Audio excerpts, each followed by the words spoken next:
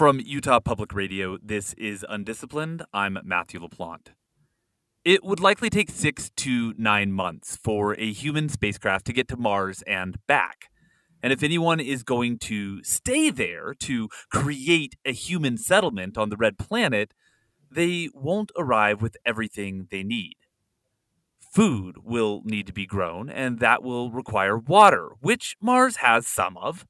It will also take plenty of sunlight, which Mars gets with a bit less intensity than Earth. And then there's soil, which Mars has plenty of. But Martian soil isn't the same as Earthen soil. To make things grow on Mars, it will likely be necessary to bring along some of the things that Earthen soil is teeming with. That is to say, insects and microorganisms, both of which are important for nutrient cycling, breaking down plant residues, and stimulating plant growth. So, which bugs should we bring? Well, that's what Emmanuel Mendoza is trying to figure out.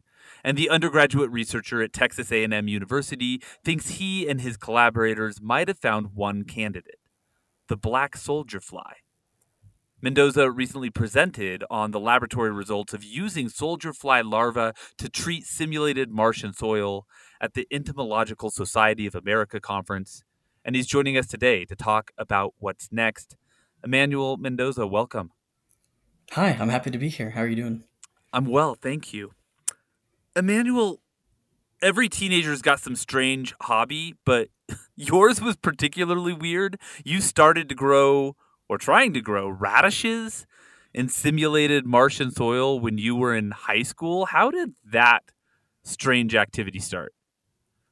Yeah, it's definitely one of my stranger hobbies, and it was something that my friends have joked about for years on my end. And so whenever I was in middle school, I remember watching The Martian for the first time with Matt Damon. Just really, really good science fiction movie. It's generally pretty accurate to all the different aspects of sci-fi that I think I really enjoy seeing. And one thing that really piqued my interest was, even if we're not in a, race for absolute survival like Mark Watney was in the movie, we're still going to need to grow those crops long term. And that really piqued my interest. Well, like, okay, what can we actually do with the Martian soil? I started looking into it during my junior year a little bit and just kind of doing some like passive research.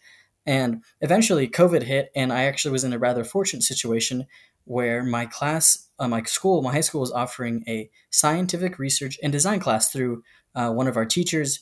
And I proposed this project. I was very interested. I said, okay, I'm going to buy a planting kit. I'm going to use one of the school's kind of lighting kits that they have available. And I'm just going to see what happens when we throw a bunch of Martian soil and Earth soil in different combinations in my garage. I have no idea what my neighbors thought. I'm sure they thought I was the weird kid on the block. But yes. Oh, yeah, you were the weird kid on the block for sure. For sure, yeah. And I grew them in my garage too, so I'm sure they were like, what's going on over there? But it was a very interesting experiment. I remember I spent hours counting leaves and watering and just measuring different heights from day to day. And I think one thing to keep in mind is that the scope of this project, and even in high school, was just so limited. I didn't have the funding for more than like 2 kilograms of this Martian regolith. It was kind of expensive to purchase. No, let's stop there for a second, because I think people might be confused about where a high school kid is getting Martian soil. This is simulated Martian soil, right? Where do you get that from? That's correct. So the outfit I was purchasing from is called the Martian Garden. It's an outfit in Austin that uses rover and lander data to basically reconstitute Martian soil from Earth minerals, which is primarily, iron oxide and a basalt, and basically just combining it together into a very similar chemical and physical composition. Gotcha.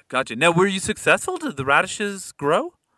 They did. They grew not as well as, I would have liked. That's just because of the size of the pot that I had available. Each container was like maybe 3 or 4 centimeters in each direction and only a few centimeters deep. And because of that, I didn't really get the big time results that I wanted from radishes. However, I was really interesting to note that, oh, wow, these plants still do grow in Martian regolith, even if they're not growing as well as, I would have expected. Now, are you a radishes guy? I mean, could you tell if they were good or not? I don't recall ever having had a radish when I was a teenager. They were pretty small. They weren't even big enough for the radishes to fully form into an adult form. The reason I actually chose them was because of their very fast growth rate. They were supposed to grow from seed to maturity in about 60 days, and none of them actually achieved that. They were all, even the ones that were in pure soil, were still pretty stunted in their growth just because of that size difference. So I'm not sure whether they were delicious or not. And given the somewhat toxic nature of the Martian regolith, at least right now, from what we understand from other minerals, I probably wouldn't want to try them. And that's actually, just an aside, some interesting work being done by other researchers who are exploring using bacteria to take those harmful chemicals that are currently found in the Martian regolith and taking them out again. How did you wind up in the lab of Jeffrey Tomberlin, who's your Sure. advisor and an entomology professor at Texas A&M University? He's been studying black soldier flies since before you were born. That's right. Yeah, I think he's been studying them for almost 40 years now, if not over 40 years at this point. Freshman year, I was an aerospace engineering major at Texas A&M, and I was really interested in doing something that wasn't traditional engineering. I was really interested in looking at, okay, what are the other aspects of research I can do? I was already in an aerospace lab, and so it was winter break. I was just looking into other research projects, and one that really piqued my interest was Dr. Tomlin and Noah Lemke's research. It was literally titled "Black Soldier Flies Can Feed the World, but We Need More of Them." And that really piqued my interest just because of the fact that this is a novel agricultural technique that I had never heard of before. I started reading, and within 15 minutes, I thought, wow, like this is the solution to the problem I didn't even know existed yet. And so I emailed Noah, and very quickly I was brought into the lab. I met Dr. Tomlin, and I became really quickly acquainted with the uses of black soldier flies in industry. And I began to think more and more of, okay, how can I tie this back to my aerospace interests, to my long term space colonization interests? That I guess that's what really got me interested. Now let's keep it on Earth for the moment here, because what For sure. were Noah and Professor Tomberlin trying to do with the black fly larva when they were focused on earthly pursuits?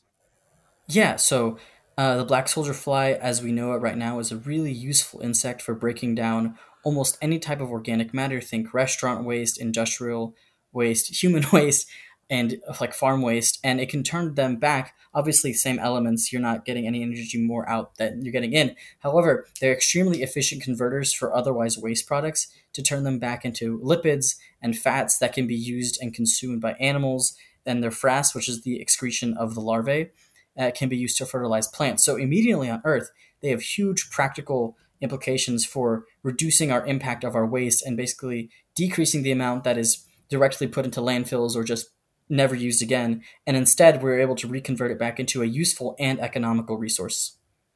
And then you come along and you've got this kind of crazy idea that the frass might help alleviate one of the problems or several of the problems that you had when you were trying to grow radishes in the simulated Martian soil. But you're, with all due respect, Emmanuel, you're just a kid, right? You're just an undergraduate and you walk up to these guys and you're like, hey, I've got an idea. How did they take that? Yeah. So initially, I think, especially in entomology, I think that there was a very surprising proposition to Dr. Tomberlin. I think he took it very well. I think he was very interested in the prospect because there were already existing papers establishing that frass was a valuable fertilizer. But I think, like you said, I am just a kid and I didn't really know what I was getting myself into whenever I got into this research.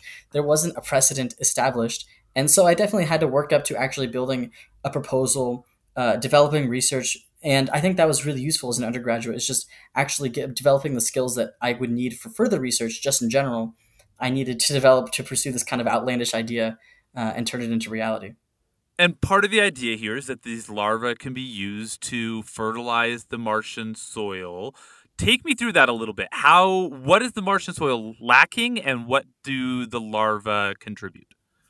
Of course. So Martian regolith itself is lacking, obviously, organic matter because there's nothing there that's living as far as we're As far aware. as we know, right? As far as we know, that's right. And the natural biota, just in general, so microorganisms. But then the regolith is also lacking macronutrients that contain nitrogen, phosphorus, and sulfur. However, what frass does is it's the black soldier fly larval excretion. So basically, their poop. The thing is, a lot of people have told me, like, just call it poop. Just call it Um, poop. Yeah, that's that's that's right. how we talk, right? It's just poop. That's right. And so, just like conventional poop that we use from other species, we can use this in the Martian soil. And unlike other species, like think cow or guano or other fertilizers, it's typically non-bacterial because the black soldier fly is a non-bacterial vector carrying insect, from what I understand. You can, they're like E. coli and some other pathogens that typically affect humans, those don't get passed along to the larvae, and that doesn't get passed along to the poop. So it can be extremely useful because you have waste that might have, harmful bacteria and harmful pathogens and harmful fungi, and that's not getting passed along. And instead, you're converting it into an actual usable form, which then can be added to Martian regolith, which is what I did in my experiment. And you can grow plants if you combine it, and you basically make a pseudo soil from regolith and frass. And one of the advantages here over, say, cows or bats is that, cows are huge. That's going to be hard to take with us on a spacecraft flying to Mars. Bats, maybe a little smaller, but also still pretty large organisms, and they got to fly around. I don't know how that's going to work in zero G. But these little guys, these little larvae, well, describe these. What does a black soldier fly and a black soldier fly larva look like? Yeah, so black soldier flies look like smaller wasps. They're entirely black in color.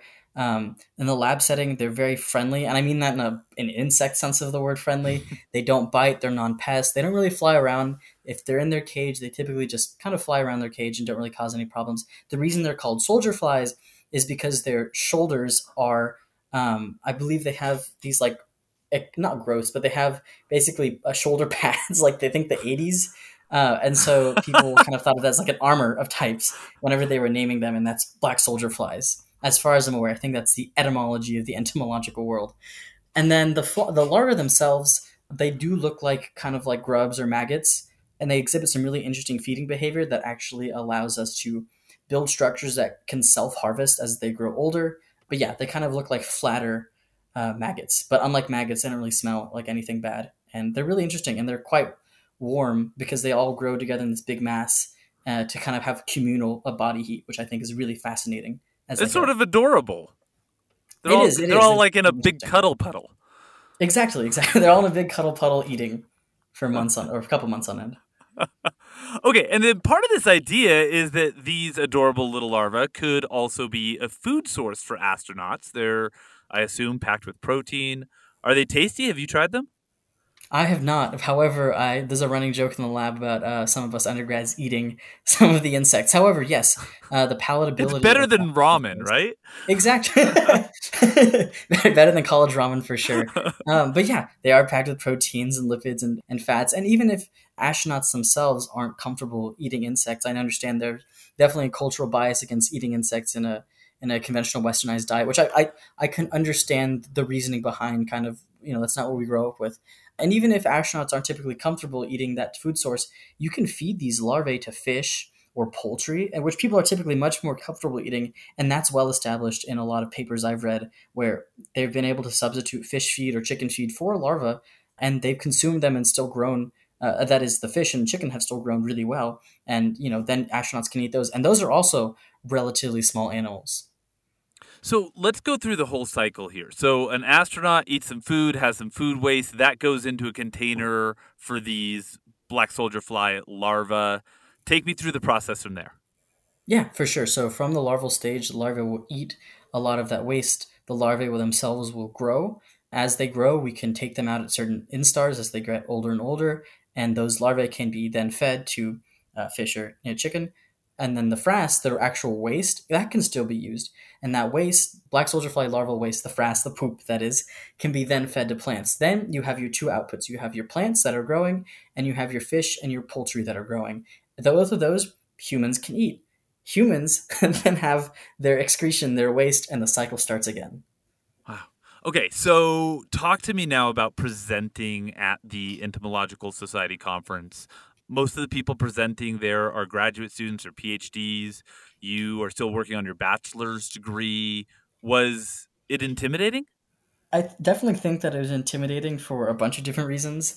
Luckily, the competition, the smaller competition I was presenting at within the Greater Entomological Society of America meeting was an undergraduate competition. But even then, just sitting in on other undergraduate presentations and listening to some of the work being done was really fascinating. I was very impressed by the caliber of some of the young men and women around the country, just doing exceptional work and also completing an undergrad. I think the part that definitely kind of got me out of my initial comfort zone was like, wow, I'm like the only engineer here. A lot of these people are scientists and dedicated researchers, and it's a very interesting dynamic just to experience this very scientific world when I'm very accustomed to my equations and my formula sheets and my rocket engines and all that good stuff. And then National Public Radio came calling, and then the New York Times, and hey, not for nothing, Utah Public Radio. So everybody's really interested. Why are you laughing? Everybody's really interested in this. Did you suspect that would happen? I'm laughing because of a joke I made with one of my friends a couple weeks ago where I was like, yeah, this was kind of like my hobby research. And they were very surprised that my hobby in my off time would be additional research. But no, I didn't really expect any like not to anything to come out of this, but I was definitely in this for more of a personal fulfillment and just an interest for plant growth and kind of these systems in general is definitely of a passion project. So all of this I'm very excited about just because highlighting this work really shows other people that multidisciplinary work is really useful. It can really have a lot of really useful benefits to the world. It really shows that, like, oh, if you're an undergraduate, you don't have to wait until you're a grad student or you're a professional to start pursuing meaningful interests. And I think that's what I really want to highlight. I really want to highlight both the technology and its future for sustainable agriculture, but also just showing other people in the world that, hey, if you want to pursue an interest, like, go for it. It might be hard. It might take years, which it definitely, I've like looked back and was like, wow, this has been kind of a project like 4 or 5 years in the making, but it's been just an amazing process so far. So you have gotten quite a bit of attention around this project in national media. You presented at this conference. I got to figure your parents are like super proud right now. What did they say? My mom has a framed copy of the New York Times article in her like shrine of like of children Yeah, she of our does. of her children accomplishments. But yes, they're both very proud, and I think they're both very excited that I found something that I'm passionate about and willing to pursue How do to the fullest extent. how do parents get a kid like you? How does that happen? What did they do? My parents are wonderful. My dad is an electrical engineer. He was a first generation college student, and my mom, she's a PA, which I know they're changing from physician's assistant to physician associate, but that's outside the scope of the conversation. But they both were very interested in raising me with a lot of kind of hands on examples of STEM in general. I grew up playing Legos. I think it's the stereotype for engineers in general. But basically, any interest that I had growing up, my parents really wanted to make sure that I was able to fulfill it. They worked very hard, both before they had me and also as parents. And so I'm just exceptionally grateful to everything they've done for both myself and my siblings. All my siblings are great. They all have their respective interests, but they're all like really good at them because my parents have helped them just get excited about whatever they want to do. So now, Emmanuel, you've grown peas in the fake Martian soil using the black soldier fly frass to help improve the nitrogen content. You thought about at one point doing potatoes, but those were going to be harder to measure because they grow underground. We know you did radishes in high school, although not with the insect frass at that time. So what are you thinking about, or what do you think others should try to grow next using this process? Yeah. So I definitely think that for any future researchers, I think I've met some interesting grad students actually at A&M who are exploring multiple generations of wheat growth using regolith. They're not using black soldier fly frass, but they are exploring whether the seeds that survive growth and then produce more, seeds can actually, or more grains can actually continue to propagate multi-generationally. And then I would also be interested in just seeing what other high calorie performing plants like potatoes or corn or tomatoes or just kind of a lot of the conventional vegetables that we really see. I want to see how those can survive just because we don't really know. I think that'd be very interesting. And then as an engineer, I think one place I want to take my work, and forgive me if I'm jumping the gun on this question, but as an engineer, I definitely want to take this work and build some type of mechanical or aerospace related system that can really take the input from an astronaut or someone working in space, or even just some austere location. And it's your black box where you put in your waste on one side and you get your food out on the other side. But I really want to be on the team or just responsible or just whatever project is going to construct that black box that uses the black soldier flies, uses plants, uses poultry or fish, and you can actually get a really good system out just from some very limited inputs. And have you found a team to do that with? Is that something you're thinking about doing for graduate work? Or are you actively looking for a lab that you could build that in? I definitely think that it will be graduate work. I think that my senior year has snuck up on me a lot faster than I've realized. I started this my freshman year, and now I only have 3 semesters left, and I still have to spend a couple of those finishing up the paper for this project. But yes, absolutely for graduate school, I definitely think I could see a really awesome team of people working together to build this and really just show off like a proof of concept model. Yeah. Okay, so I'm doing a little math here. We are coming up on 2024, which is when you're going to graduate, I take it, right? Actually, I will graduate spring of 25, but very Spring of close, very 25. close. Okay, so spring of Yes. 25, and then you go off to graduate school, maybe a master's around 27, 28, maybe a doctorate. I don't know. I'm way projecting here. I'm sure your mother's with me on this, Emmanuel. But, you're not that far from the 2030s, which is when NASA is hoping that we'll be orbiting Mars with a human piloted spacecraft, and then maybe close by there, we're actually going to land there. That's tantalizingly close. And so, Emmanuel, I'm going to wave a magic wand here. I'm going to give you the power to put something on that spacecraft, something that the astronauts who are going to land on Mars can take with them onto the planet, put in the ground, or set up in a makeshift settlement. What do you want to see on that first landing? Yeah, I definitely think that system that I talked about in a more engineered form, like a more finalized form, that would be absolutely fantastic. I can just see in my head, I'm thinking, wow, if we can engineer this system, think about all the food that astronauts don't have to take with them because they're able to recycle more of their nutrients. Oh, if they don't have to take all those consumables, what additional scientific payloads can they take to the surface that otherwise would have been replaced by their food? That's what really excites me. It's like, oh, the limits of what a mission can be can really be expanded if you just change this one thing. So that's what I would really want to see. Okay, Or given this timeline, you really got to be working on this like ASAP, buddy. yeah, for sure, for definitely. And it's interesting. There are a lot of there's the NASA Deep Space Food Challenge, and I think I would definitely want to hop on one of those teams because they're building some amazing technology that I could definitely see on a spacecraft for the next 5 to 10 years. That's Emmanuel Mendoza. He's an undergraduate researcher at Texas A&M University, and he recently presented on the potential to use soldier fly larvae to treat simulated Martian soil at the Entomological Society of America conference. Emmanuel Mendoza, thank you. Thank you, Matthew. I really appreciate you having me on here today. Here at Undisciplined, we love space. And in the space we have left today, we wanted to share with you an original composition from composer Rebecca Baker that, for us, evokes the feelings we get when we think about space. Baker grew up in Colorado and Washington.